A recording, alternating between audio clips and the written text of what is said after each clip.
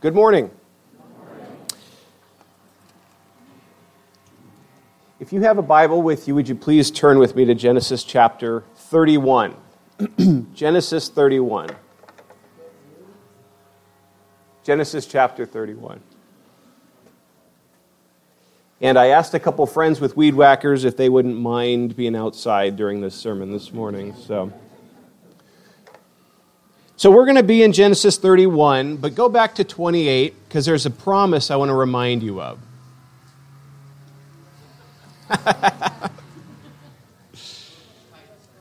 Okay.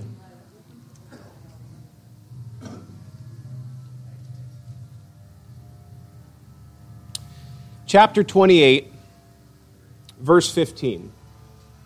Lloyd, would you mind doing me a favor and slamming those windows really hard? Thanks, buddy. Verse 15. Behold, I am with you and will keep you wherever you go, and will bring you back to this land. For I will not leave you until I have done what I have promised you. Then Jacob awoke from his sleep and said, Surely the Lord is in this place, and I did not know it. And he was afraid and said, How awesome is this place! This is none other than the house of God, and this is the gate of heaven. Let's pray. Father God, I thank you for your word. Father, I ask that you would protect us from being distracted right now. Never ceases to amaze me what takes place in this 40 minutes that has the potential of stealing away our attention to the Word. And so I ask of you, by your kindness and mercy, Father, you would enable us to be attentive regardless of the stuff going on around us. I thank you, Father, for this church. I thank you for the attention to God. The eye that looks to you, Lord, in this congregation. I am so deeply humbled to get to be a part of this church. And I pray, Father, that as we walk through this brief passage this morning, you'd speak to our hearts afresh.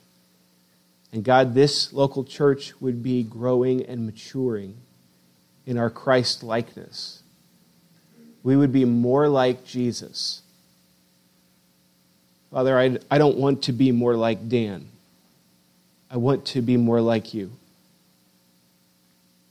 And so I pray, Father, you would crucify that flesh, that old man, that creeping, sinful self.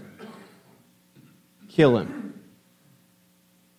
And Father God, mold us, all of us, into a greater, clearer image of Jesus.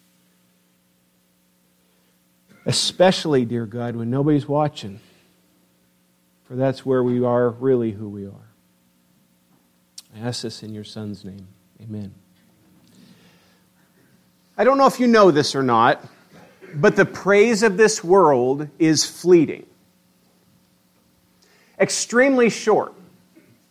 Comes and goes in an instant. Where you think, wow, everybody's singing my praises. Everybody's impressed. Everybody's encouraged. And then you say, from their opinion, the wrong thing, and immediately you are done. Some people call this cancel culture, and it's something that is talked about prevalent right now. But, beloved, here's the thing. Not new. In the least, not new. As long as you give the world what they want, as long as you provide those things that they're asking for or think they deserve, everything's cool. But as soon as you say, no, done. We're back in this storyline with Jacob and Leah and Rachel. Since day one, when he got there, Laban, Leah and Rachel's dad, has been buttering him up something fierce. All over him, happy that he's the new son-in-law. Cheated him, has gotten many years of service out of him. Has been so excited. Even when Jacob was trying to express a desire that this isn't going to work, Laban was still smooth and tried to coax him into staying. And here's an idea. Do whatever you want. You name the price, Jacob, and you can stay. Jacob said, okay, then here's what I want to do. And they came through this whole agreement as far as, remember, the speckled sheep and the goats and all this whole game plan. And Laban said, done. Go for it. Get to work, and what you get is what you get, and this is going to work out great for me. This whole time, Laban has been extremely slippery in his dealings with Jacob, and yet consistently showing a tender-heartedness towards him and a love. After all, you're my son-in-law. But beloved, the reality is, as soon as he's crossed, or as soon as he doesn't get what he thinks he deserves, we're going to see a major shift in Laban and in Jacob and God's direction for Jacob. That's where we're at this morning. This is part 1. I looked at doing chapter 31 in one sermon, but it'd be a really long sermon, so I'm not going to do that. We're just going to cover the first 16 verses this morning in this Time to Go, part 1. But don't let that pass too quickly. I recognize it's just the introduction to this message, but don't let that principle go by you too quickly. Beloved, as the world beckons you to do what it says, as long as you do it, you are rejoiced over. As soon as you say, it's over. Let me give you a really dumb story to stick it in your brain for the rest of your life. I was in driver's ed at Daymount Spokane High School in Spokane. And we had to take some sort of a test or something, I don't know. But there was an exam that we had to take. And then after you took your exam, you give your paper to somebody else. And they give you you get somebody else's paper. Therefore, no cheating, honor system, blah, blah, blah. So it's all going to be passed around. And then the teacher's going to tell you what the score is, and you mark off what it is. Well, I passed mine over to somebody, and some other kid passes his to mine, and he looks at me and goes, I missed 2. And I checked it, and I passed it back to him. I said, you missed 4. And he called me a term I'm not going to say out loud. It was interesting how quick I could have had a best buddy that day, and how quick I made an enemy. Because I crossed him. I didn't do what he told me to do.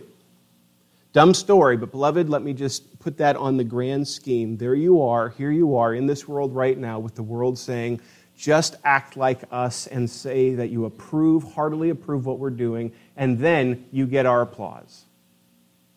But if you don't, you're in deep weeds. And so here's Jacob, and here's Laban, with a very different relationship than what we've seen thus far. Chapter 31, verse 1. Now Jacob heard how, I don't know, and the text doesn't say how he heard. Now Jacob heard that the sons of Laban were saying, so these are the kids of Laban, Jacob has taken all that was our father's, and from what was our father's, he has gained all his wealth. And Jacob saw that Laban did not regard him with favor as before. Then the Lord said to Jacob, return to the land of your fathers and to your kindred, and I will be with you. So if you drop down at verse 43 of chapter 30, so just probably for my Bible, the page on my left, it says, thus the man increased greatly, speaking of Jacob, and had large flocks, female servants and male servants, and camels and donkeys. So we left off last time we were in Genesis with, here's Jacob, who is a very prosperous guy. He's made out well. All this wealth is coming to him. And we're going to find out why in just a bit. But just let that sink in. So here's Laban and here's his kids, all right? All they see is, there's no way there's something special going on here. What's happening is Jacob's a liar and a cheat. And it makes sense that the sons would take offense for dad, does it not? Because that's our inheritance that Jacob just got. So they take an offense for their father. Now, is Laban in on this? I have no doubt in my mind this is a discussion around dinner table. But it doesn't say Laban said anything to Jacob. He doesn't verbalize anything. Why? Because Jacob's following the rules as far as he's concerned. But the sons take an offense for dad and do his bidding. But nonetheless, it's very clear to Jacob, Laban's mood, the way he treats me, has become very, very different. So relationship is getting tense. Why? Because it didn't pan out the way Laban had designed. The design Laban had was, you don't get much, I get a lot, but you can stay and work for me for the rest of your life. There's a beautiful plan. So you're locked in, and this is going to pan out great. Well, unbeknownst to Laban, there was this other person named God who was in the middle of all this, who was tremendously blessing Jacob and his family, and taking away from Laban all of his wealth. And so Jacob is recognizing the change in the mood of his father-in-law. Laban's sneaky plan has totally failed. Jacob was doing extremely well, chapter 30, verse 27. You can go back and look at that. Laban's treatment of Jacob has changed. God Almighty is commanding Jacob now to depart. Now, there's an interesting thing here, you guys, in reference to the will of God. I mean, obviously and often we hear people say, I want to know what is God's will for my life. Sometimes it's big, or you say, I want to know what it's God's will for this job. I want to know what God's will for this, for that. In this passage, he's not wondering. Now, the circumstances are directing towards a particular thing, but then he gets direct revelation from the Lord. So, the mood of Laban is bad. They're starting to trash my name. I've got tons of money, and I've got my big family, so God has been richly blessing me. I think it's time to go back. Well, if you're going to go back, then he also has the word of the Lord come and say, return to your homeland. The clarity of God is wonderful. Now, let me take a side note here. You guys, I recognize that there are times in our lives where we can't necessarily go to a quick Bible verse or to a portion of Scripture that gives us great clarity on God's will in a particular situation. We do our best to seek out the Lord, pray, petition the Lord, and we let the Word of God guide us to the best of our understanding of it and to the wise counsel in our life. But sometimes, I would say probably more often than not, God in His love for us gives clarity from His Word. Okay, that's what God wants of me. This is what the Lord wants me to do. This is His plan for me. Well, not necessarily in the written word, but in actual, I believe, verbal, audio form, God came to Jacob and said, take your whole family and go.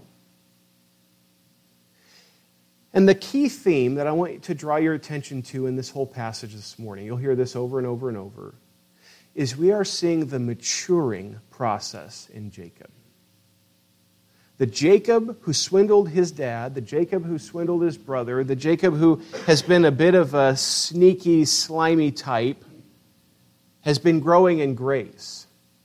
The school of hard knocks is actually, the principal of the school of hard knocks is the one that loves him more than he understands. God is actually perfectly involved in all the details of his life, and He's teaching him. He's maturing him. How do I know that? Because the response of this Jacob is very different than the response of the old Jacob. Jacob's reaction to God and the reaction to God's word is a different reaction. God's growing him. This is what's so beautiful about exposition, about preaching through books of the Bible, especially in narrative, is you can go back and look at this person at the beginning and walk with them. I saw this, and Lord willing, you did too, when we were earlier in Genesis, and we were watching Abraham, and we saw Abram, come away from your people and go to a land I'll show you. I'll make your name great. I'll make a great nation come out of you. And Abraham says, okay. Then we see him screw up a bunch, but we also see God so finely tune this guy that Abraham eventually becomes this massive leader for God's glory, and we see a people come from him, promises God made directly to him. But the cool part is, that's no different than it is for you and for me. The direct application from the ink to our life is that God is at work in you. God started with you at conversion. You didn't at conversion go, finally, I'm perfect. About time. Life is easy. No, I love R.C. Sproul years ago said he didn't have any problems till he got saved. That's where things got complicated and tricky because my conscience functions. Because I'm following a word that goes against my flesh. And so God in his grace has been moving with Jacob. And now Jacob has been there long enough. And here's what I want you to notice, beloved. Jacob has not been in this part of his life because of Laban. Jacob has not been in this part of his life because of Jacob. Or because of Leah or Rachel. Jacob has been in this avenue of his life under Laban's weirdness because of God. The Lord pressed him there and said, no, you're staying. But it's uncomfortable. Okay, I'm sorry. You're staying. I'm being cheated. You're staying. God, this is unfair. You are going to stay. But as you stay in the difficulty, I am with you. I will bless you. And he has he not? Week in, week out, as I've been bringing this book to this pulpit, talking from this book of Genesis, we've seen over and over and over, God's with him, God blesses him, God consistently carries him. And yet, this point in his life, God has kept him. And now the Lord, by his grace and with great clarity, says, go ahead. You're free. And Jacob's response, yes, sir. But what about Laban? Now, this is what's so interesting about our life, is it not? God gives us clarity. We go, okay, I know what I'm supposed to do. And then somebody goes, what are you going to do about? And then they give you 14 different names or 14 different relationships or situations or whatever. You go, I know what the Word says. I know how clear it is. I know what God wants me to do. But the collateral is going to be something crazy. Answer? Tough. Because the sovereign one of the universe has said, I'm with you in it. And beloved, here's the thing. I say tough not as a means of being harsh, but actually tough as a means of love, because what that does is the sovereign king comes and he does a work in you in that time that would never be done in any other way. I've talked to too many Christians and I've seen too much in Scripture where the difficulties of life is where God does his finest tuning. And so Jacob now has clarity, but there are some details he's got to work through. This promise enables Jacob to go. If you notice, it says, return to the land. This is the second piece of verse 3. Return to the land of your fathers and to your kindred, and I will be with you. Now, that doesn't just mean I'll be there, but you won't really know it. There's promises attached to that, okay? So it's like a backpack, okay? There's a bag, and he hands him the bag, and the bag says, Bag o' promises, and he puts that on. You go, what promises? When God says, I will be with you, what's in the bag? So you undo the zipper. Here's what falls out of that bag. I will be with you in power. Not yours, but mine.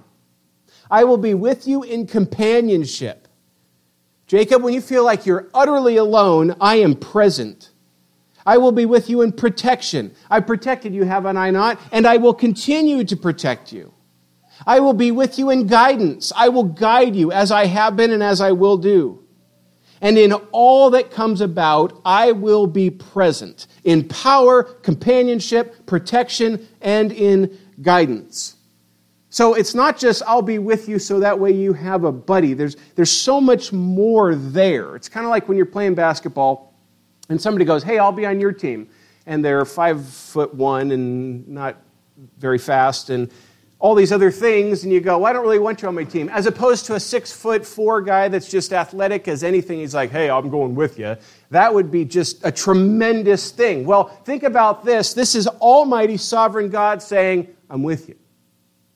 And all that I am and all that I have, I'm bringing with me. So saddle up, because the God of the universe has your back. If God is for us, who can be against us? Jacob's power is in his God, not God and luck. But the tough part, the very tricky part, no doubt for Jacob, but also for Dan Mason, is to remember that in spite of daunting circumstances. Let me give you a for instance. Do you remember when, I'm sure you do, when the Apostle Paul, he gets blinded, right? And he's blinded. The Lord speaks to him, Saul, Saul, why are you persecuting me? Do you remember the guy's name who he sends to Saul? So he sends Ananias. Do you remember what Ananias says to God when God tells him to go? Now, God, I know you know all things. But are you sure you know about Saul? Is it because he doesn't trust the Lord? No, he does, and it proves out that he absolutely does. But sometimes those circumstances are just crippling. I know what the Word says. I know what God has called me to do and be. But I don't know how on earth he's going to make this work. And that's where his precious word and precious experience in the Christian life rushes to our rescue. Look at verse 4. Because, like all good, smart husbands, he's going to check with his wife. So look at verse 4. So Jacob sent and called Rachel and Leah into the field where his flock was, and said to them, I see that your father does not regard me with favor as he did before. But the God of my father has been with me. So really what happens here, the background or the setting, the border of what's happening, is he's consulting with Leah and Rachel, seeking to but to get an understanding of their perspective that they are with him in this and they want to support him in this and they want to go as well. He doesn't want to put them through a horrible thing, choosing between their father and he. But he believes it's super clear, this is what God's called me to do, and so he approaches Leah and Rachel. Notice in a secluded place, so that way this doesn't get back to Laban. Things are already bad enough. And so out in the field where he's tending the sheep, these two women come out and they're going to have a brief family meeting. And so Jacob explains to them, this is what I love about this chunk, verses 4 to 13, is that he tells them what's happened, but there is a flavor to what he does here. Okay? Please don't miss this. There is a flavor to what he does here. This is not merely a trashing of dad conversation. What this is a glorifying of God conversation. Now, guys, you have to, when you're studying the Word, you have to see the details as best you can, but also some of the flavor of those details and say, what's behind this? Because the nature in which Jacob is speaking here is not necessarily sour grapes, but glory in God. Which says a lot about what's happening in the heart of Jacob. Jacob's perspective has shifted. Jacob's perspective has changed. Jacob's perspective is that he is now seeing God in the small details of his life. So every now and again, I'll sit down and I'll counsel with somebody, or somebody will counsel with me, or whatever. And as you're talking with that person, one thing that consistently strikes me is when I see somebody look for the Lord in the details. I'm usually thrown off a bit when somebody goes, man, I got lucky. No, you didn't. That's not true. Or if somebody goes, I'm glad it panned out that way. I guess fate dealt me a good hand. No, it didn't. You're stealing the Lord's glory and giving it to something that doesn't exist. This is why the word luck or lucky doesn't make any sense, and the word blessed should consistently be put in its place, because there's a divine sovereign behind it, not pure chance. That's my belief. I believe that with all my heart. And what's so neat about this passage is Jacob obviously is there as well. Listen to what he tells his wives. He says, I see that your father does not regard me with favor as he did before. Now listen to who he is butting him up against. This is not Jacob versus Laban. This is Laban versus God. But the God of my father has been with me. You know that I've served your father with all my strength. Yet your father's cheated me and changed my wages 10 times. Don't get too caught up in that. Most commentators I was reading was saying not a literal 10 times perhaps, but it's just saying over and over and over again. It's kind of like saying like completion, or you wouldn't believe how many times he's done this. Is it a literal 10 times? It's possible. But the better idea, I think, is that what he's getting at is, for emphasis' sake, I can't count the number of times your dad's cheated me. But God did not permit him to harm me. Please don't move too quickly past that. Do you hear what he just said? Now, think of all the theological connotations that go along with that statement.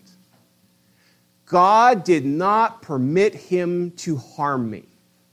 How many variables in life for Laban and for Jacob and for his family and for all the people that work for Laban, all the people that work for Jacob, the breeding of all these animals, how many variables is God superintending upon to disable Laban's desire to harm him? How many details is God in charge of in this statement made by Jacob right here? For him to say, but God did not permit him to harm me. Year after year after year, month after month, day after day, hour after hour, second after second, Laban was not permitted to harm me. God said no, and Laban didn't do it. There's a supernatural aspect, beloved, that at times we become just practical atheists and we miss it, that there's a sovereign king who is supernaturally in charge of all things. And do we wrestle with that? Sure. All of us have the yeah, but questions. All of us struggle with that to some degree. But there's the text. You cannot make a statement like that without believing there's a sovereign God in charge of all details.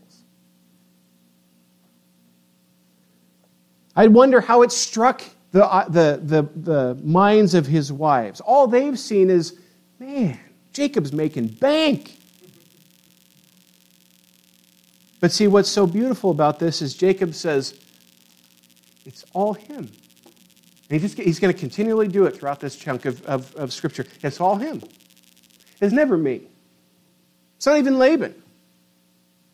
It's not the goats. It's not you. He did it.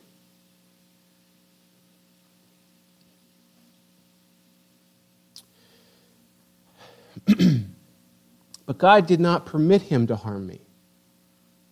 Now he gives a for instance. If he said, the spotted shall be your wages, then all the flock bore spotted. And if he said, the striped shall be your wages, then all the flock bore striped.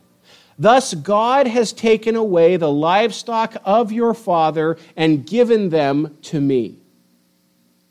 In the breeding season of the flock, I lifted up my eyes, and I saw in a dream that the goats that mated with the flock were striped, spotted, and mottled. Then the angel of God said to me in the dream, Jacob, and I said, here I am. And he said, lift up your eyes and see all the goats that mate with the flock are striped, spotted, and mottled, for I have seen all that Laban is doing to you. I am the God of Bethel, where you anointed a pillar and made a vow to me. Now arise, go out from this land, and return to the land of your kindred. Now just carefully contemplate. Remember what he's doing. He's seeking to lay the facts in front of these women to say, listen, this is how I see this. This seems to be the clearest explanation of what's going on. And I've had an actual revelatory message from the living God. So let's listen to this list. I've faithfully served your father with all my strength. Your father has cheated me over and over and over again. He's consistently changed my wages. The sovereign of the universe did not permit Laban to succeed in doing me harm. God took away all of Laban's riches and has given them to me. And God has revealed the truth to me in a dream that I should go. Please notice this, beloved. The real battle being described here is between Laban and the Lord, not Laban and Jacob. Jacob is showing that God Almighty is the source of all his fortune. God has been with me. Now, that's a very interesting statement that Jacob says, God has been with me. Now, if you asked him, is he with you? He'd say, yes, he is with me. But what he says here is, God has been with me. Hindsight is spiritual 20/20. Often in the moment, we say, man, what is going on in my life? This isn't how it panned out. Or this isn't how I planned for it to pan out. This wasn't what I expected my life to be at this age. Or this isn't how I thought my kids would turn out. This isn't how I thought this would all come to fruition. And what I am learning to see from the Scripture and from you and from believers in my life who are much older than me or older than me, wait. Because what's so fascinating is that over time you look behind yourself and you go, I never in a million years would have guessed the Lord would have used that for his good purpose and for my good eventually. Not in a million years. God plays on a long game spectrum that we can't even fathom. And so please note that the real battle here is Laban and the Lord, not Laban and Jacob. Jacob is getting far more comfortable with the time frame of God. A buddy of mine told me years ago that when you make the Lord your comfort zone, you never leave your comfort zone. He's with you in it all. And Jacob shows incredible recognition of Almighty God in his life. There's two perspectives here, beloved, okay? So don't miss this. This is a thought that came to my mind this week. Have you ever been there where you're talking to somebody, an unsaved friend, okay? This happened to me this week. You're talking with somebody who doesn't know the Lord, and as you're visiting with them, you share something with them. Now, if I was talking to one of you, a brother or a sister in the Lord, and I said, what do you think about that? Your answer would be, man, God is so good, so gracious, so kind. This friend is quick to say, you lucked out. You got dealt a good hand on that one. Or some euphemism that's thrown out there. And I was thinking about this week, you guys, that so quickly this world does its darndest to explain away the presence of God. To the point that the primary teaching in our scientific world is that nothing exploded. And here you are. What on earth, what kind of planet are you from, no pun intended, to come up with something like that? Answer? Hatred for God. That's the root. And they'll cut off their nose to spite their face in order to just say no to God, and so they'll go to incredible lengths to explain away the divine, to say he's not there. And we do this on small levels, and we do this on massive levels, where we try to explain away the living God and him being there in the details. So, beloved, here's my challenge to you. Plead with the Lord to give you great clarity in your speech and the way you live your life. Don't explain him away. Wholeheartedly say, God is at work. The Lord did that. And if it offends somebody, then, maybe the conversation will get a little richer after that. But the Lord did that. Drop his name drop all over the place. Actually, I think, from my perspective, talking to an unsaved friend, from my perspective, I think there's a sovereign God who's in charge of all details, and he's the one who superimposed all of that. And then just see how lunch goes the rest of the time with him. Who knows, beloved? I wonder if sometimes we lull the unsaved in their slumber because we're scared to talk about our God. So they're nice and comfy with us because we don't bring it up and we make them feel at ease. So they go to hell quietly. Not Jacob. Nope, over and over and over, before his family, he says, God did this. The Lord did this. Laban couldn't touch me. Not because of me, but because of the sovereign of the universe was consistently protecting me. He's growing in maturity. Jacob has clearly made his case before these two women, and now the choice falls on them and how they're going to respond. Now, how do you think they'll respond? Let's look. Verse 14.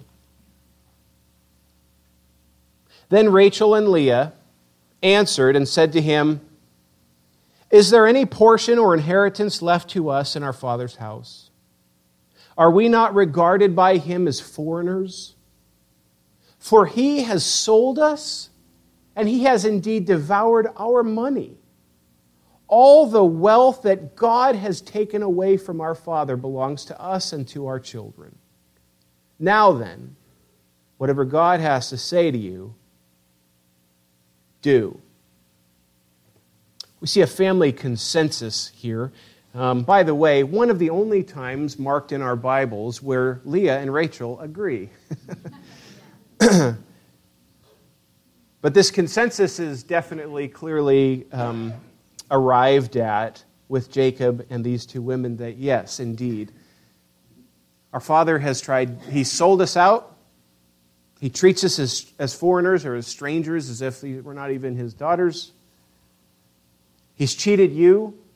And I think you could argue from the text pretty clearly there is a love for Jacob from both women, a love and a respect for this man. And from what I've seen in this passage this morning, to some extent earned in the way he wants to work his tail off and follow the Lord. And now he's asking them, are you coming with me? Are you going with me? And their answer is simple, yep. And what I find fascinating is that a lot of what they talk about is money. But that's revelatory of their father's demeanor or of their father's character, I think. It's not so much that they're gold diggers, that they're trying to just get the money from Jacob now. No, the truth actually, I think, is this reveals much about Laban. And there's a principle, let me just hit it real quick on the head. What you do with your money reveals much about you. And me, I'm right there with you. What you do with your money reveals much about you. And so I don't think these two women are saying, well, we're going to go with you because the money's going with you. I think what they're saying is the way Laban has treated all of these assets and the way they've treated you, Jacob, and the way they've treated us, we want nothing to do with him. We're going back with you. But then there's that last little bit. And this is the phrase that has just been ringing my bell all week. Whatever God says, do. I don't know about your Bible. There's nothing in between. Whatever God says, think about it and see if it makes sense to you. See if it slips and fits in the culture. See if it can get you farther in the blessings of this life. None of that. I love the determination. Whatever God says to you, do. I'm becoming a far less fan of Nike, but just do it is a beautiful statement for the believer. God has made it crystal clear. Then you do. Beloved, that's a phrase, that's a mindset, a theme. It's been very heavy in my mind and heart in studying this text. The last statement made should be the ever-present word in our lives. Whatever God has to say to you, do. And so let me wrap up with just a couple points of application. And I'm going to ask you to gauge a couple things in you, okay? I'm not doing it in you, I'm doing it in me, but I encourage you to gauge a couple things. And I don't mean this moment, because we're all in church and we're all doing the right thing right now, so it's not as easy. I'm saying all week, gauge. Think about this, okay? Gauge your hesitancy to seeing God in the details. Gauge your hesitancy to seeing God in the details. Do not rob him of the glory due his name. And let Jacob be a bit of an example to you this morning. So, when I say don't hesitate, or gauge your hesitancy to see him in the details, there's something very funny about our brain where something will happen and we will quickly try to explain it apart from God. Now, by God's grace, he's rebuilding that in us. He's fine-tuning us. But the way we work is we look at this world and we see something happen, we go, oh, that happened because of this. But all you have to do is ask a second question. Yeah, but why did that happen? And who put that there? And eventually it's going to lead you to him. This is what the Scripture means when it says that the world, the earth, that which is made, reveals his character to us. And so I want you to gauge your hesitancy to give God his glory in that which happens around you. Because I think, and what do I know, but just hear me out, I think far too often we function in this world as if we were not Christians. As if we were not believers in a sovereign God in charge of all things. And so you take Dan Mason and you take an unsaved friend and they live out a week, and yet at the end you go, what's the difference between the two? And if we were to look at those two, is there plenty of evidence to show that Dan really believes there's a sovereign king over all things? Or does he just look like a practical atheist who's religious? Number 2, gauge your hesitancy to obey God's word when you know what you're called to do. Gauge your hesitancy. Have you ever said this? I know what the Bible says, but... Nope. I know what the Bible says. Now remember, let the word of these two women ring in your ears. This is God's word. What God has said to you, do. But I'm asking you, beloved, to gauge your hesitancy to obey what you know from the word. That you go, well, I'm not sure how that works, and maybe there's something more here. Maybe that's not exactly, I need to look at another translation. Stop. What you know the Lord has said in his word, do. And my desire, my prayer for myself, for my kids, for my wife, and for PCBC is that you become a stubborn biblicist. The word stubborn is usually, we use it in a bad connotation. I mean it in the best connotation I can this morning, that you are unflinching in what you see to be the truth of God's word. Regardless if people tear you down, and they may. You see it in the word, you understand it, what it says to the best of your ability. Is there a possibility you're misinterpreting and you could be wrong? Sure, but you're, as best you can, you understand that's what it says, and you walk and follow it. And you let the chips fall. And you let relationships suffer. And you walk in obedience. Because if the sovereign God who told Jacob, I will be with you, has also said to you, I will be with you, he's coming to you with power, with protection, with companionship, with a glorious plan. And then he says, and this is what I'm calling you to do, beloved, we're without excuse to walk in obedience to his word. And so what God says for you to do, do. We'll pick up in this story next Sunday. Let's pray.